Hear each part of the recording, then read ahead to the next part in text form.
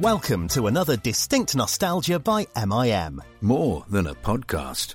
We continue our mission to trace all the Tracys now on Distinct Nostalgia, so we've tracked down the third actor to play Coronation Street's bad girl. Ashley's been talking to Dawn Acton, who played Tracy from the late 80s through to the late 90s. Enjoy, and remember, we really want to know what she was playing upstairs on those tapes. This is part of our mission. We want to get to every Tracy, because we're really determined to find out what was on those tapes that made her into such an evil person that she is now, or she's become. Because she wasn't quite so bad when you were playing her, was she, really, when you think back? No, I suppose not. And if you think about the period of time that I was playing Tracy, was when her troubles kind of first really started, I suppose. What with the family breakups and things like that, which then I think, you know, is probably one of the reasons she might have ended up going so off the rails later on. Now, you started playing her at quite a young age, didn't you? Did you start around 10 or 11? Is that right? Yeah, I was 11 years old. So, yeah, 1988 or 9. Can't remember. Can't get my maths quite right. But, yeah, I was 11. Can you remember getting the part and being told you got it and all the rest of it? How did you get it in the first place? Yeah, of course, I can remember it. It was very exciting. I used to go to Oldham Theatre Workshop, which many a Coronation Street actor and actress started out at Oldham Theatre Workshop. And I went for an audition, which was quite common. So they just ring you up and say, we've got an audition for something, and you wouldn't normally find out what that was. And then I got there for this particular one, and we were told it was for the part of Tracy on Coronation Street, and there was hundreds of girls there, all different heights, shapes, sizes, hair colour, you name it, they were there. And there was about 3 auditions in all, where they just sort of gradually got less and less people there, and I just kept being asked back, which was a surprise to me, if I'm honest, because I was mostly at Oldham Theatre Workshop doing theatre stuff, and I was very much always in the chorus. I was never one of the people who was, you know, doing any main parts or anything like that. So yeah, it was kind of a surprise when I finally got the call to say that that I'd got the part. How do you audition to be Tracy on Coronation Street? Did you know it? You knew then that was the part you were going for. You knew it was Tracy, yeah. Yeah, we knew from the first audition. They told us all, and then they kind of basically tapped you on the head if they wanted you to come back for another one. And I suppose that was basically if they thought that you looked kind of about right. And the next auditions were very much, they'd just tell us to get into a pair with someone and, you know, come up with do an improvisation about, you know, what, make up a scene. And one of them in particular, because they actually we went to Granada for the last audition, and we were kind of on, not the real set, but kind of the working set, which was mapped out, which had the bar in it and stuff like that. And yeah, we could use that. And me and my friend, she was my friend at the time as well, Jenny, did some really silly sketch where one of us was a barmaid and one of them was a customer, and we just made something up. But so it was very kind of loose, really. I think a lot of it was they were kind of looking for a certain type of person. They did sort of say they wanted somebody who was quite well-rounded, who had quite a good sense of humour, believe it or not, considering the part that Tracy was. But I think some of that was about finding somebody who had quite a stable background, quite down to earth, wasn't going to, I suppose, end up, because it's quite an unusual situation to end up being in when you're 11, ending up on a TV program that big. So I think there was more boxes, you know, different types of boxes to be ticked rather than just raw talent, if I'm honest, because I'm not sure I would have got it if it was just based on that, if I'm really honest. Well, and she changed so much. So even the time you were there, what did presumably, obviously, your Oldham Theatre Workshop, you'd watched Coronation Street. Your parents had watched Coronation Street, so you knew what you were letting yourself in for in a way. I know you were 11, but you knew it was big, didn't you? Oh gosh, yeah, and we used to watch it in our house, and I think most people, certainly a lot of people, did then, because we only had probably still 4 channels, I think, at that point. And so unless you absolutely despised the programme, it was normally just on in the house, wasn't it? And we were all watchers of it. And I don't think anything can quite prepare you for just how well known you become because of the nature of that as well. Because, you know, it was at that point 2 times a week, you know, prime time television. If people didn't watch it, they still would have seen you somewhere in a magazine or something like that. And I do think, yeah, nothing quite prepares you for it, and nothing quite prepares you for the fact that even if you've not been in it for 20 years, you still get recognised. Of course, we'll come to that. So how did they tell you got the part then? They rang me up. They rang up our house, and I can't remember. I think they did tell me. My parents were actually, and in particular my mum, was quite reticent at first about me doing it. She was very concerned about those other things. Things like, would I keep up with schoolwork? Would I get bullied? Would it change our lives significantly? And, you know, we were just a very normal family. So I was kind of told I could do it on the premise that I, you know, carried on trying hard at school and all those things, and didn't turn into some kind of horrible little brat, basically. Where were you living? Where did you grow up? Which part of Manchester did you grow up in? Tameside. You're in Tameside, right? Okay. Yes, yeah. And mostly Ashton. Yeah. Right. So. Okay. So you were very low. You were very local. You were very Coronation Street in that sense, weren't you? You know. Yeah. Yeah, absolutely. So you got the part. You realised you were going to be Tracy. By that point, Tracy had been. We'd seen Tracy in recent years, hadn't we? Because I've forgotten her name now. The one between Christabel and you. I think it was Holly. Holly Chamarette played her for a while, didn't she? So we'd seen Tracy. This was probably the time when she was upstairs playing her tapes. And what? Yeah, I mean, so obviously you knew you were going to be working mainly with Anne Kirkbride and with Bill Roache. Tell us a bit about first meeting them. They were just brilliant, to be honest. Both obviously very professional. Both been working in Coronation Street a long time. So from my point of view, going in at 11, they were perfect to work with, I suppose. Really helpful, and did actually, you know, just offer tips and things like that, and just made me feel really welcome. From my point of view, it was very exciting. I think my parents, because they used to come with me, so they were my chaperones. Because if you're under 16, you've got to have a named adult with you. I think it was probably more nerve-wracking for them, to be honest, and more strange for them. Whereas I think when you're 11, you kind of take that stuff in your stride a little bit. You're just not as maybe bothered by it. No, absolutely. Now, when you first went in, we'll talk a bit about your first storyline, but when you first went in, you were one of the few young ones, weren't you? Really, I mean, there was a lad who played Nicky, wasn't there? He was in it. There was you. But there wasn't many kids, was there, in Coronation Street at that time? So you were quite unusual in that sense, weren't you? Yeah, there weren't many kids. And then after a couple of years, there were some more brought in. So, like, yeah, the MacDonald twins, Victoria.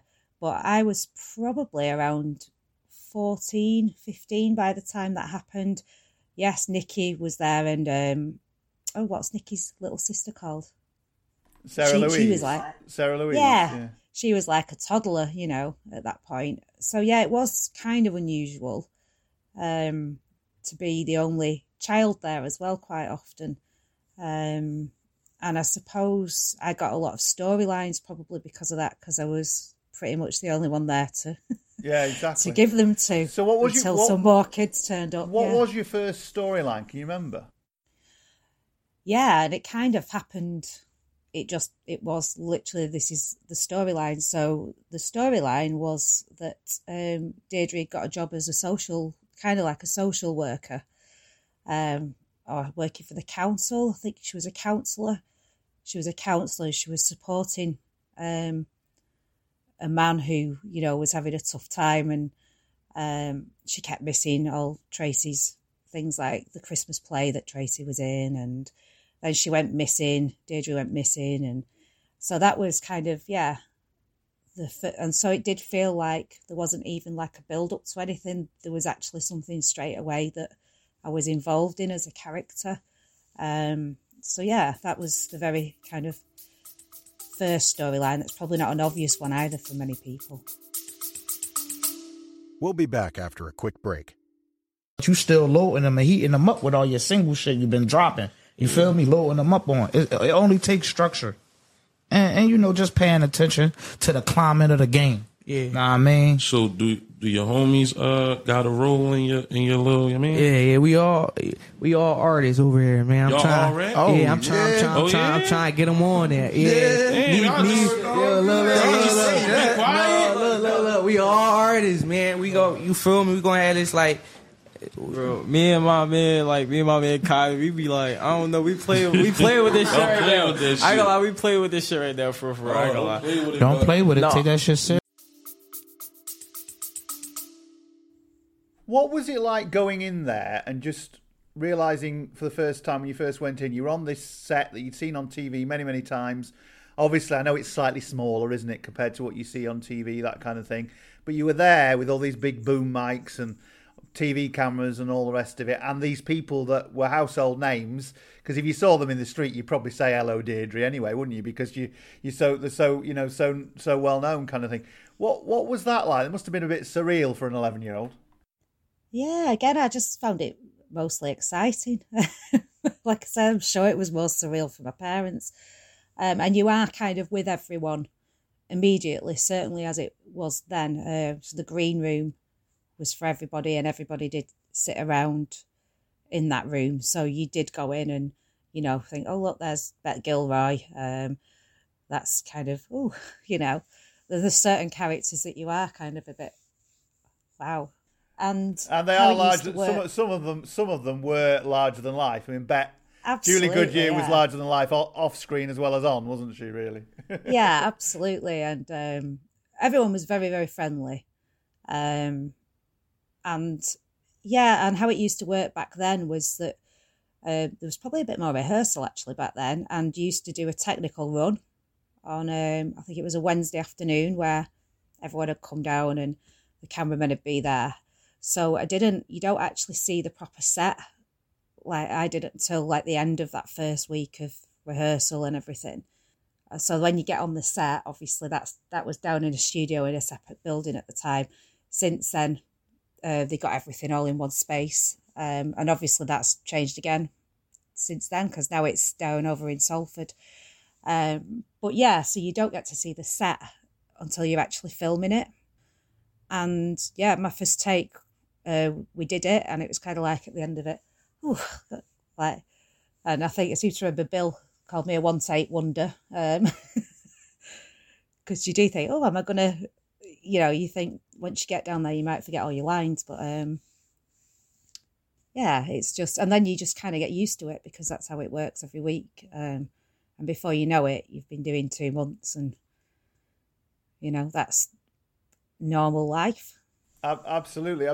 So you got in there. You, as you say, your storylines were a bit subtle. Really, it was all you were just part of the mix, kind of thing. Because presumably Deirdre had been talking about Tracy at certain points upstairs, playing her tapes or whatever it may be. But at that point, anyway, so the viewers were supposed to know that Tracy was around anyway, weren't they? Kind of thing. Did you get? Obviously, Tracy had changed again. She was still quite young. So. Did you remember getting any responses to that? Presumably you wouldn't really know much about that, would you? But was there a bit of a response to the fact that she changed actress or anything like that, or no? From what I remember, probably little. There might have been some write-ups and things about it, and obviously, immediately I got asked to do some interviews being the new person doing that part. I imagine that's kind of what happens to everybody in that situation. And I think it's become more and more common now on any soap opera when you watch them that the actors change all the time. They certainly do in EastEnders. I can't keep up with the amount the young ones are changing constantly. But no, you're right. It didn't happen as often, did it, back then? What was a typical? I mean, obviously later on it would have changed, wouldn't it? When you got older, it was a bit different. But when you were 11, obviously, as you said before, you had to cope with your schooling and all that kind of stuff. So how did you fit all that in? Because days on set can be quite long, can't they? Yeah, but long and mostly waiting around, to be honest. So you've kind of got to be there, but your actual time of, doing rehearsal, and especially later on, when we moved buildings and everything, when we went to 3 episodes a week, we were pretty much doing very brief rehearsals and then going straight to film. But you've got to be there, in case something changes and they have to move the schedule around or something, because time's money, obviously. But I always had a tutor there, and he was called Bernard, and he was lovely. And he also taught the other children as well. So Warren, who was Nikki, and then so on, and any of the other younger people that came in, even if it was just briefly. If you were there for a certain amount of time a day, you had to have some sort of a tutor, and he was wonderful. He taught me lots of maths, which wasn't my strong point. So, and he became a friend really to me and my family. So, what Warren was, I think Nikki, if I remember rightly, the character, and Tracy. Tracy was born in, if I remember rightly, this has been the Coronation Street Anna right now. Tracy was born in 1977. And I think Nikki was born a few years later than that, because, of course, Gail went with Brian, and then they had Nikki, and that he must have been born around 1980. So you were supposed to be similar ages, weren't you, in a way? Or were you slightly older? I don't know. What? Oh, yeah. Yeah? Yeah, definitely. There was an age gap, so probably about 4 years. 4 years, right, okay. I would have thought, so you probably never had anything really to do with him on storylines, did you? Much? Not in storylines, no, but obviously we used to spend some time together in a room doing schoolwork, and things like that. And Sarah Louise, Lindsay, she was called, the actress. Of course, yeah. Because she was a little tot. I used to spend a lot of time with Lindsay because she kind of liked me. Okay. Like little tots like people. So, yeah. Yeah. So we did spend time together. Yeah. Did you? I mean, obviously, I know he left when he got to 16, and they turned him into Adam Rickett, which, like you do. Although they did look a bit similar, actually, in a way. What did you keep in touch with him at all? Have you kept in touch with Warren at all? I haven't actually, though. I have seen him since, because we both did a television programme together.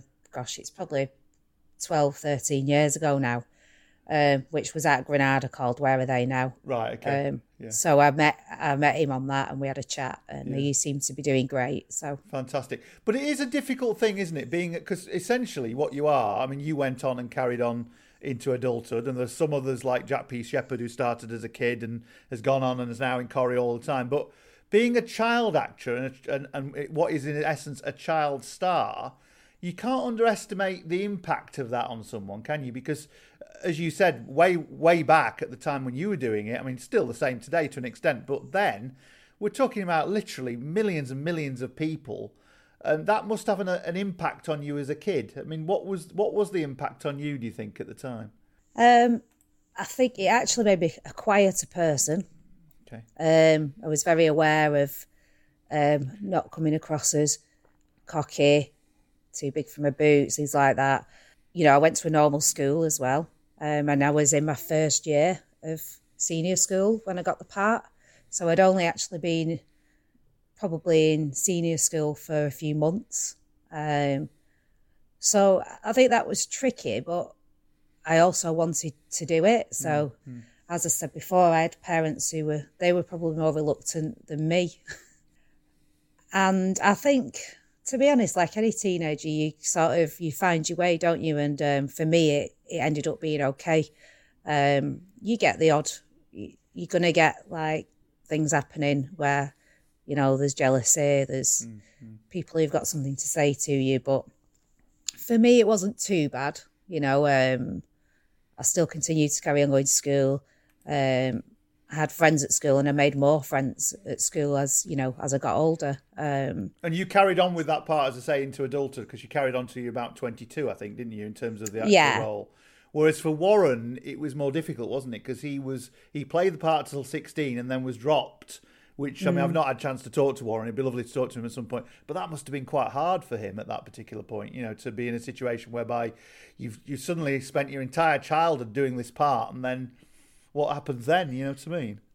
Yeah, and different for Warren as well, because I think he did it from being a baby as well. Yeah. Whereas for me, there was life before that, up to 11. I hadn't done that, so I do think it's a bit different. Yeah.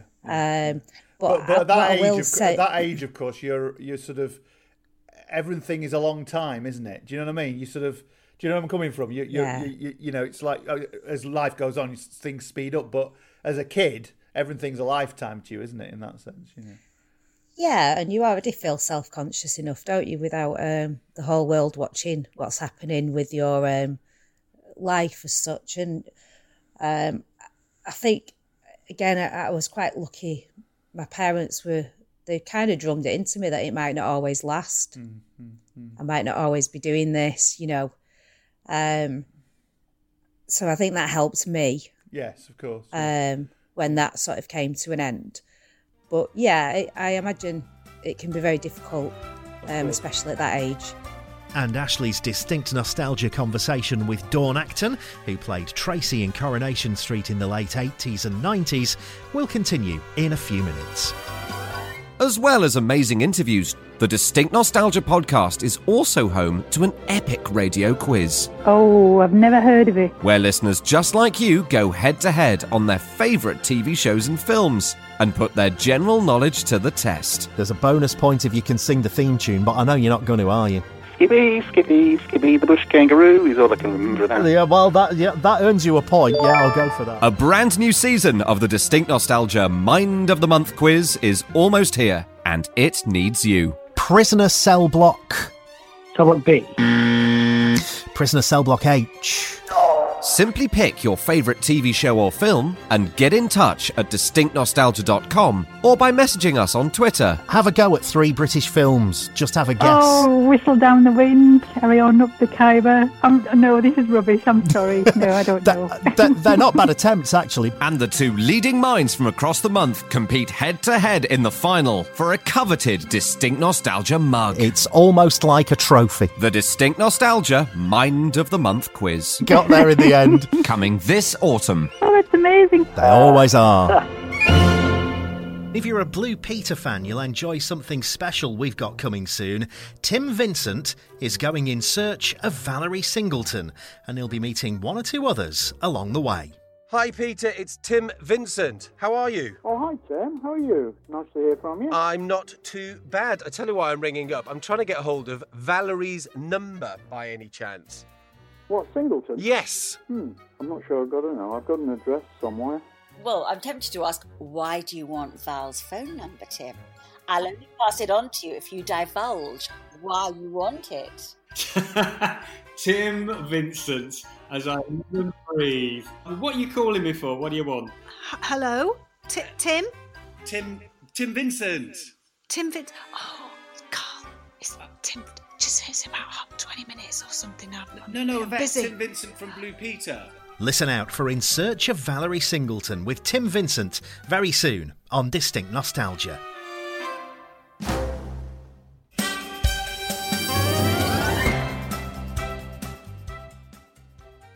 Were you ever told really right at the very beginning what kind of kid Tracy was? Or did you develop that yourself, do you think? Or did you and Anne and Bill manage to develop that? Or how did she evolve, do you think? Well, like I say, I think it's interesting that, I was told, I think it might have even been the casting director who said afterwards, once I got the part, that they wanted someone who was quite down to earth and quite happy and had a stable home life. Because I think they knew they were going to have plans for lots of upheaval and, trauma within that family. And I think that's probably why they picked someone like me. So I do think they had an idea of which way it was going to go. Because I think by the time I was, 13, 14, Deirdre and Ken will have split up, and there will have been all the Wendy Crozier stuff. So yeah, I do think they had plans. I wasn't privy to them particularly. Sometimes they might come to you, if there was a particular storyline, they may come and say, look, we're going to do this storyline. If you find it upsetting, speak to us and things like that. But it never was that much of an issue for me because none of the things were things that represented my life or... No, yeah. So it wasn't too bad for me. What thinking back to some of the stories, just remember, I know it's difficult because you did so much, you were there for a long time, but are there any particular stories that stand out as ones, A, that you enjoyed, or B, that you found challenging? Which ones stand out for you? My favourite storyline, and I don't even know if it had happened now in a soap, but was there was a storyline where Deirdre had a boyfriend called Dougie. And basically Tracy started bribing him. So she kind of fancied him. I think the character was about 15 at the time. This is a guy in his late 40s. Typical kind of schoolgirl crush, but she did start to bribe him for money. So she was mischievous back then, wasn't she? Really? Yeah. So she was trying to get him to meet her in wine bars, and but the storyline was really fun to play, and it was fun because of so the character that played Dougie was Brian, who was in the Flying Pickets. I don't know if you remember, and me, Annie, and him had a really fun time doing that, and. In particular, me and him, because we both had a lot of common music taste and things like that. But we also knew it was a really bit of a weird storyline and quite uncomfortable. It could have been quite uncomfortable, but we just used to laugh so much. But I remember one day, I'd gone so we were all working, it will have been a weekday, and I'd gone into town and I went into Kendall's in Manchester. And I got in the queue, and then I looked in the queue, and Brian was about 2 up in the queue. But everyone in Kendall's was just looking at us, freaking out, because, they were going, oh, gosh, and so we're just trying to ignore each other because it just gets weird. But, yeah, it was just a fun time and a bit silly, the whole thing, and Tracy kept getting drunk and things like that, and... obviously, she got found out in the end. Of course. But that situation in Kendall's, it's weird, isn't it? Because the public really, and it's true, you do think this, there is a thin line between sort of fiction and real life. It's weird, isn't it? It sort of crosses sometimes, and, it's actually quite hard for people to see the difference, It would appear so, yeah. So go on. Do you remember some others that were? I mean, there's the obvious ones are the Ken and Deirdre split up and Wendy Crozier. They were quite fun to do. I suppose that was the first big storyline for me. I interviewed Roberta a few times. Actually, she's really good. And she's lovely, isn't she? Yeah, and of course, poor woman. She played a completely different part in Emmerdale, of course, totally different. But did you have any clashes with Wendy Crozier as Tracy? Yeah. There was, I had a few scenes with Roberta, arguments and things like that, and then some scenes where we got on all right as well. I seem to remember where we were, there was supposed to be okay together. But she's a lovely lady. And she got a lot of stick, no doubt. Yeah, no, absolutely, because everyone cared about Deirdre and Ken, didn't they? Yeah. So, just tell us a little bit about working. Obviously, sadly, Anne's no longer with us. I mean, she's a fantastic actress. she'd been there a long time. As you say, even by the time you started in it, she'd been there since 1972 or whatever. So she knew Coronation Street very well. Just tell us a little bit about her. What was she like as a person generally? She was wonderful. She was just lovely. Very, very funny. We'd be in bits laughing all the time, me and Annie. Just a very funny lady, very quick. Like, she was just surprising. Like, I remember the first time she ever pulled a mouth organ out and just started playing it, and you didn't even know, she could play a mouth organ, but just a proper character, but also, really professional, very easy to work with, and just very loving. Wasn't she big into star signs and things? I'm sure she was into star signs, yeah. She was, and then I ended up being really into astrology as well.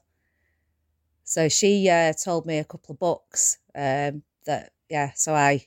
And I think Bill's into something like that as well, isn't he? Isn't he into spirituality or something? Or yeah. He was a little bit, but he was a bit quieter about it, Bill. But it's funny, I think they both probably were quite into that. And then Annie told me about an author called Linda Goodman, who's an American astrologer from like the 70s. And I became a bit obsessed with her books, and I've still got some of them now. What about the chemistry then in terms of being actors? Because obviously Tracy was starting to be troublesome to Deirdre, wasn't she? What was that like to play? Because you got a mum who was... Because at the end of the day, Deirdre was pretty... I wouldn't say she was a straight-laced mum, but she was quite down to earth. She didn't really deserve a troublesome kid, did she? You know what I mean? Tell us a bit about that. How do you remember how you played that together? Yeah, I mean, does anyone deserve a kid like that, really? But I suppose I don't know, really. I suppose we just got on with it. I mean, she hated having to hit me that time. That scene where she had to slap me across the face. She really didn't want to have to do that, but it's just part of the job, really. And as actors, you enjoy being given that kind of stuff to do. You want to work together and do that interesting stuff. So yeah, you want a challenge, don't you? You want a challenge. Yeah, absolutely. And so we kind of enjoyed it, I suppose, really. By the time you got there, Uncle Albert had gone, hadn't he? Uncle Albert had left, yeah. Because Christabel was telling me about how Jack Howarth, who played Uncle Albert, used to dress up every year as Father Christmas, and she'd sit on his knee. So it's quite sweet. And he was a bit, definitely a grand. I mean, he was born in the 1890s or something. Was Jack Howarth? Oh my gosh. Amazing, really. So who was? Were there any of the big stalwarts left when you? Obviously, there was Bet. Were there any others? Elsie Tanner had gone by the time you got there, hadn't she? Yeah, and Jean Alexander had just gone. Yeah. About 3 months before. Yeah. Was Elf Roberts still around? Yeah. So Brian was around for a few years while I was there. Yeah. Because he'd obviously gone back, way back, didn't he? What about Tracy and relationships? I've just been watching some old Corries that have been repeated at the moment in the afternoons. And there's that situation whereby you've come back, you've been away, you've come back and you've left the guy that you're with. Is it Robert, if I remember rightly? Yeah. And then he comes back and then you go back again. I can't remember. This must have been quite late on. I can't remember exactly when it was. But yeah, when did Tracy start? I mean, apart from the guy when she tried to get off with who's fit, when you mentioned just now. When did Tracy start dating? Who's the first person Tracy went with? Do you know? Oh, gosh. She ran away with a boyfriend. I'm going to guess that the character was around 16 at the time. And I can't remember what his name was in the programme, but it was Kieran O'Brien is the actor. But yeah, so that was another storyline where she met this guy and went off to live in his bedsit with him, and Ken went round there to try and talk some sense, but she sort of had enough of Deirdre and was quite cruel to Deirdre actually, and wouldn't come home, and but eventually she does come back, because I think the guy he's obviously a waste of space, and he's a what you'd call a bum musician. which I married a bum musician, so. But yeah, so that was probably her first proper. Did she have any? I mean, I know later on, obviously, when Kate Ford started to play, she had a thing with Jack P. Shepherd's character, all sorts of weird things. What did she ever date anybody in the street? Did she date Simon Gregson at one point? Or No. No, I think the character had a bit of a crush on him, and so when those two came in, Tracy was kind of always following them around, kind of looking at them wide-eyed, and there was a whole very amusing pirate radio station storyline where the McDonald twins and Tracy were doing a pirate radio out of Ken's flat when he was away.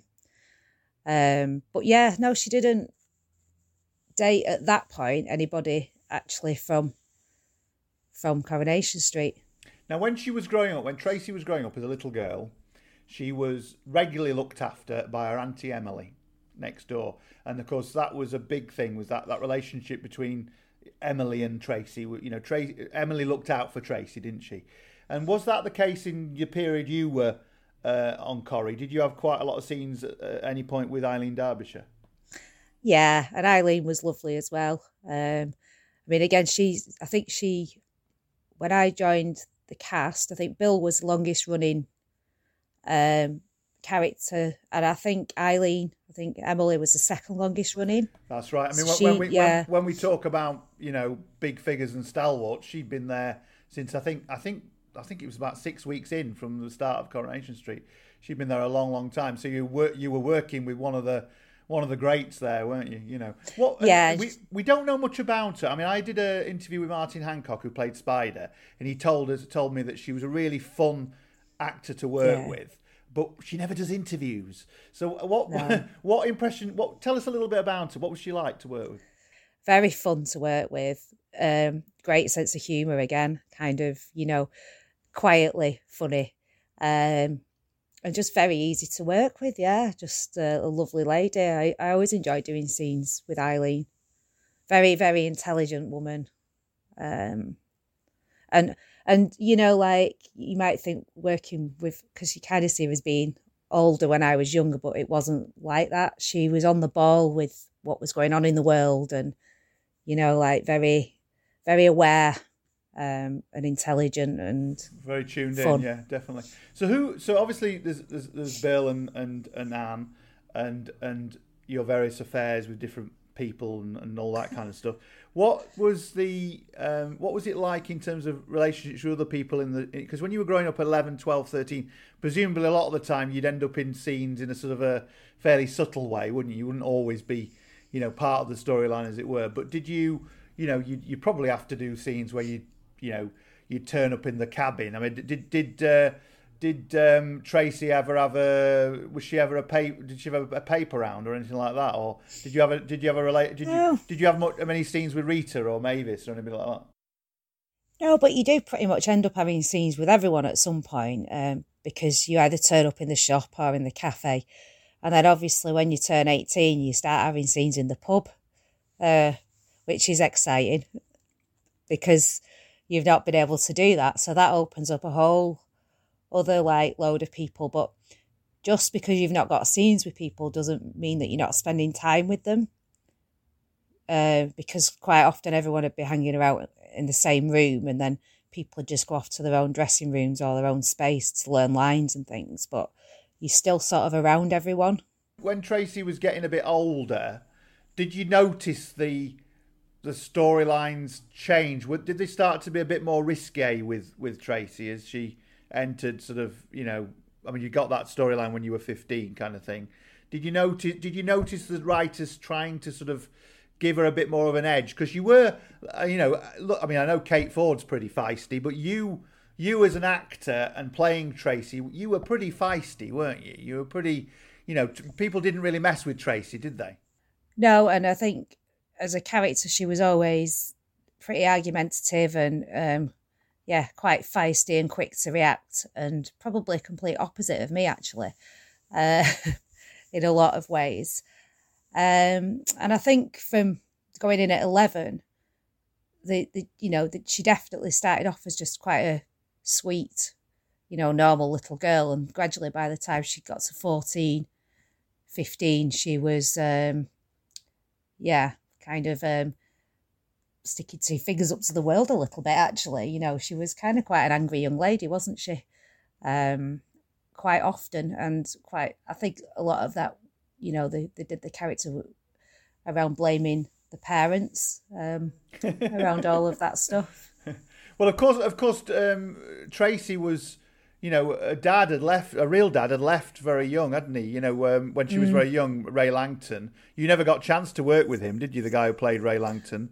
No, I never did. But you obviously knew the backstory. So obviously she was a one.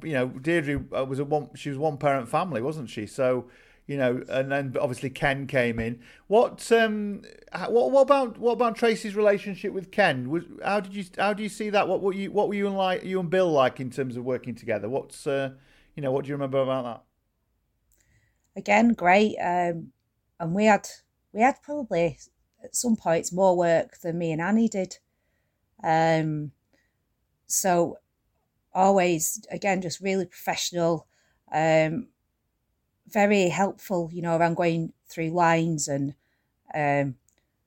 just like some really sort of top tips definitely when I first started as well, about how to do certain types of scenes, so shouting scenes and things like that, and always happy to spend lots of time, to make sure we got it right. So I was just very lucky that I had such professional people to work with. I went into it and worked with some of the best.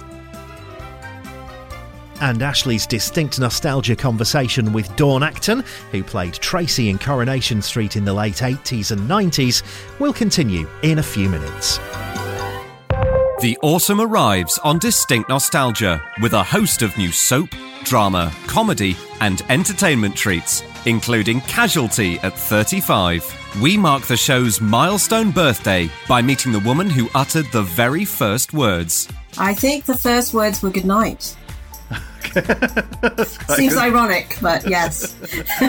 And then, in actual birthday week, Distinct Nostalgia meets a woman who became one of the main female faces fans took to their heart for several decades. Kathy Shipton, who became Duffy. So you'd go into this rehearsal room. The whole room is laid out like the studio set. They've got it there and you haven't got a clue. And then they've got poles, and they're saying the poles are the edge of the cubicles. So all of us would be going in going... And my first shot, I walked in on the real set in BBC Studio D in White City, and I went, and they went, Kath, you don't have to do that because there's a real curtain, all of this ridiculousness. And we've other Casualty blasts from the past, as we repeat our conversation with Jonathan Kerrigan. And then there's some intriguing soap specials. We're meeting the first Tracy, Christabel Finch, who played the character from her birth in 1977. It felt very normal because it'd been ever since I was a baby, I'd been there every single week filming. Get out of school, get out the spelling test and go down to the studios. My friends were not very aware of it. And I remember one person saying to me, are you on Sesame Street? And I was like, no, I'm on Coronation Street. And we've a surprise Emmerdale reunion. There's also a Magpie reunion. What was very different about ours is, first of all, we were all much better looking. Oh, God, I never said that. I think we were younger than the Blue Peter presenters. Just a bit more in tune with the people that watched us. We had 7 million people watching twice a week. Trips to Sun Hill and the Bill. Memories of Darling Buds of May. The Tomorrow People, and interviews with classic stars Jeanette Scott and Melvin Hayes, and legendary TV composer Dennis King.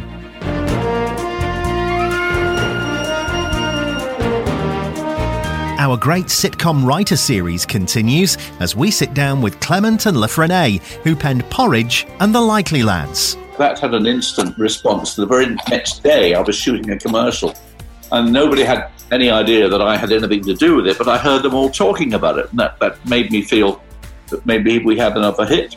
A bumper autumn of memories only on Distinct Nostalgia. More than a podcast. If nobody was told what you were meant to do, if there weren't any rules, we would be living in a totally different format. A brand new podcast featuring rarely heard voices from across the UK and around the world. Bisexuality is not really understood because people have biphobic tendencies. And the second you mention bisexual, just their ears pick up. Contemporary conversations around bisexuality. Oh, well, you're still confused, right? No, I'm not confused. We are questioned so much more than people when they come out as straight or gay. It's intense pressure of like, am I sure? You're literally like monitoring yourself. Every episode will include a very personal story as we try to paint a real picture of bisexual Britain. This is Bisexual Brunch. Available now wherever you get your podcasts.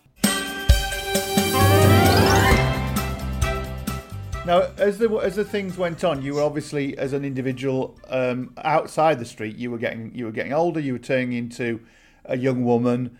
There must have been other pressures going on. You know, how did it sort of alter your life in the sort of your late teens, early 20s? I know, obviously, you made a decision eventually to leave and to look at other parts of your life. But were there tensions at that age in terms of your just being able to juggle things, or did you get a bit fed up of being recognised? How did it feel when you started to be in adulthood?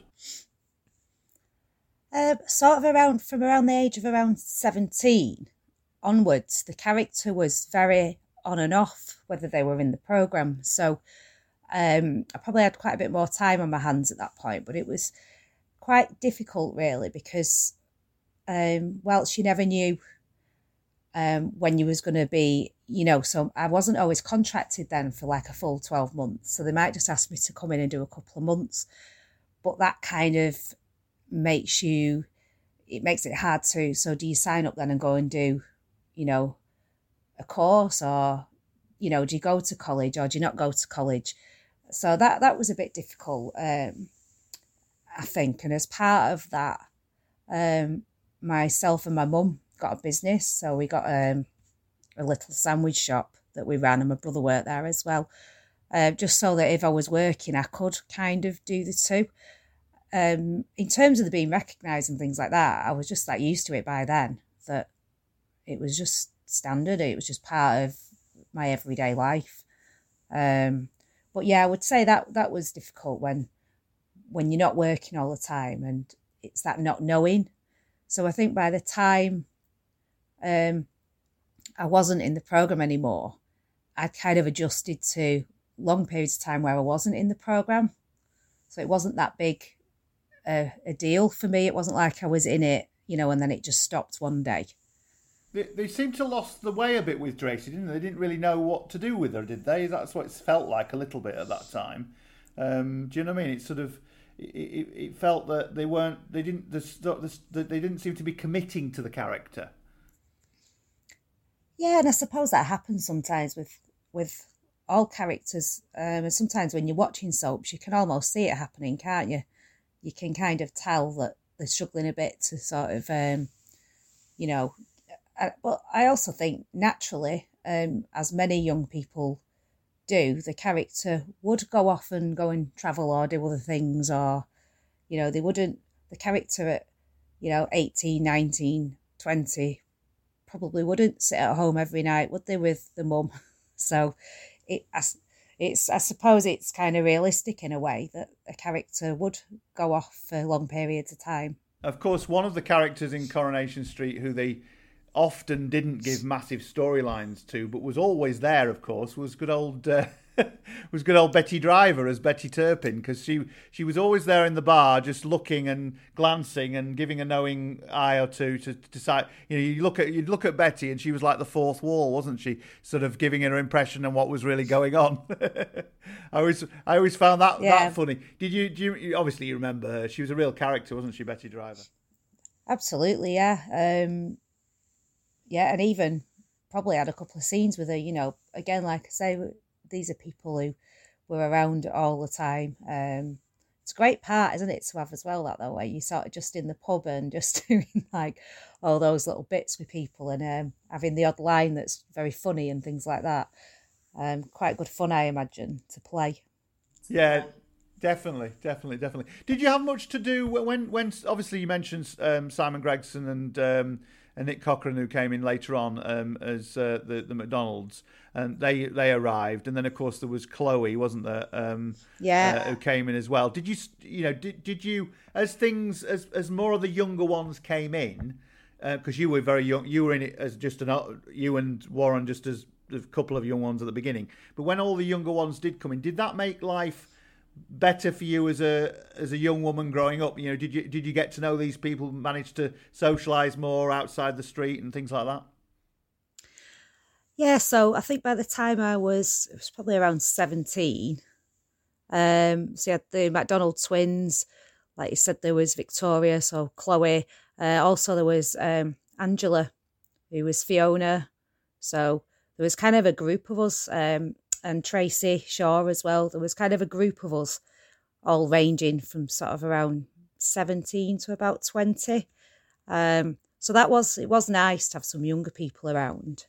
Again, it's probably a bit different for me because I was living in Tameside and, you know, I was going out. So I had lots of friends around me anyway. I had a social circle of my own, whereas some of those other actors had come in, so they, you know, from Leeds or, you know, from other areas, and were living in Manchester, and they socialised a little bit together, probably because obviously they were working in a place where they didn't live, whereas for me, I kind of had a set of friends. I lived down the road, and I was also really into certain types of music, so I was a bit of a rocker me, so I was probably going to different places, if I'm honest. I was going to Rock World and the Ritz and things like that.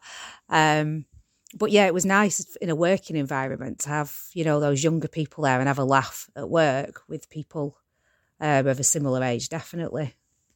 Of course. So obviously you were in it for a long time. You were in it for what, 11 years was it altogether, I think? Yeah. 11 years. What made you decide, or was the decision made for you? What made you decide that you wanted to sort of move on, as it were? So that really wasn't my decision. I was told that they were bringing the character back, but that they would be auditioning myself and other people. So that was obviously interesting from my point of view, and I took a lot of deliberation whether to actually go and do an audition. Obviously that's a bit, it's like sort of going for your own job, and then you don't get the job. So yeah, that was a bit difficult, but you know, that's life sometimes, isn't it? So yeah, it wasn't me saying I'm not doing this anymore. There was some reservations from myself as well, because by that point, you know, I had a son who was very young and things like that. So, you know, there were things to take into consideration there as well for me. But yeah, in the end, it wasn't myself that they wanted to do the part. And how did that make you feel? Because obviously you played the part for 11 years. You played it longer than anybody else had played it. You know, how did that make you feel? Like I say, obviously it's a very strange situation to be put in. It's like applying for your own job and then not getting it. So yeah, it was difficult. Wasn't an easy decision for me to actually even, you know, go and do that audition. So yeah, it was difficult, and difficult obviously when that became common knowledge, because then there's lots of questions from people as to, you know, what's happened there. And, you know, that's tough for anyone, isn't it? To kind of then have those conversations. But like I say, it happens, doesn't it? It's just part of life. It does. It does. And I mean, when you look back at Corrie, obviously that was a difficult moment. You've had time now to deal with all that and can, you know, sort of work all that out, all that through.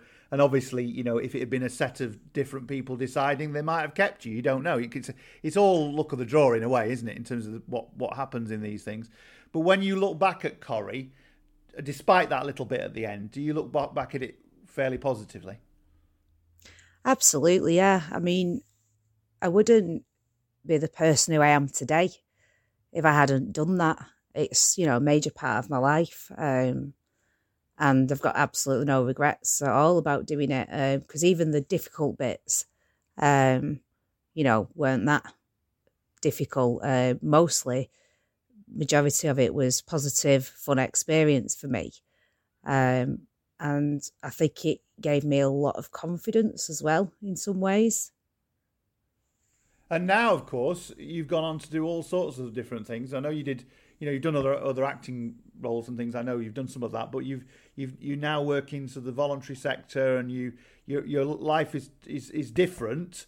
But presumably doing that at such a young age and being involved in all that kind of thing has really helped you to do other things, has it? Yeah, like I say, I think there's definitely something around confidence. I think my mum worked for charities when I was growing up, and then I think when you're involved in something like Coronation Street, you tend to get involved in other charitable things as well. You get asked to do a lot of that kind of thing. So I always kind of was interested in the voluntary sector, charitable work, things like that. So I think those two things, my mum's influence and that, have probably set me on a little bit of a path like that. I also do some DJing. I like doing that sometimes, so I've also, since leaving Coronation Street, I've also worked behind a bar briefly. I've also done support work with learning disability adults. So I've done, various things really. And I've been at in my current job for 15 years though now, so I'm fairly settled there, to be honest. Yeah, of course. Would you ever go back into acting properly, do you think? I always say with that, never say never, because you just don't know, do you? And as you get older, and certainly, my time's probably a bit more freed up now than it was, when you're bringing up a child and things like that. So, and I have done the odd thing since leaving Coronation Street, and I do still get sometimes people, sending me the odd script, or there might be a bit of a conversation around that. So it's, if there was something that I thought looked like a fun thing to do, I definitely wouldn't ever just say no to that. But looking back, at the end of the day, you're part of television history, aren't you? In a big way, you played one of the iconic characters of Coronation Street for 11 years. That's a pretty big role to have had in many ways. And, that character has gone on to be, she's still there. They've never killed Tracy off. I don't think they will. I think Tracy's definitely going to be a long-term character on Coronation Street. But the question I keep asking everybody is, and I want your views on this, what was on those tapes? What was she listening to? What do you think? Well, we know from some of it, because we could hear it. Some of it was, I think there's a bit of Bros in there at some point. Definitely. I think she's a bit of a Brossette at one point. I'm trying to think if there was any obvious ones that they. But what was she listening to that? What was she listening to that led her to become such a terror? That's the point. I'm always wondering if it was something like the Smiths, something really depressing and dour. Could have been. It could have been. That's what I like to think. Anyway. It's just funny that they got poor old Anne Kirkbride had to keep delivering that line. Oh, she's upstairs playing a tape. It's like they gave her that line constantly. It's quite funny. But no, it's been wonderful to talk to you, Dawn. I've got one more thing to ask you in a second, but we'll just round off the interview first. So yeah, it's lovely to talk to you. I'm glad that your life's going really well, and I'm sure there'll be lots of people listening to you, wondering what's she doing, where did she go, and all the rest of it. Because there will be people who watched you probably of a similar age and sort of grew up with you at the same time. You know what I mean? So that's the thing about Corrie, isn't it? It's intertwined in all our lives. Really, that's the thing about it. It's such an institution, isn't it? Really. and that's it is, yeah. That's quite a nice thing in many ways. I think we'd all be lost a bit without knowing that Corrie's there. Even when you don't watch it, it's nice to dip in every now and again and find out what Rita's up to or Audrey's up to or whatever. That's the nice thing. So, yeah. Lovely to talk to you, and all the best with everything else you're doing at the moment. Thanks, Ashley. Thanks very much. So Dawn's verdict about those tapes, she was listening to Morrissey. Now that would make sense. We'll see what the others think as we continue to trace the Tracys on Distinct Nostalgia.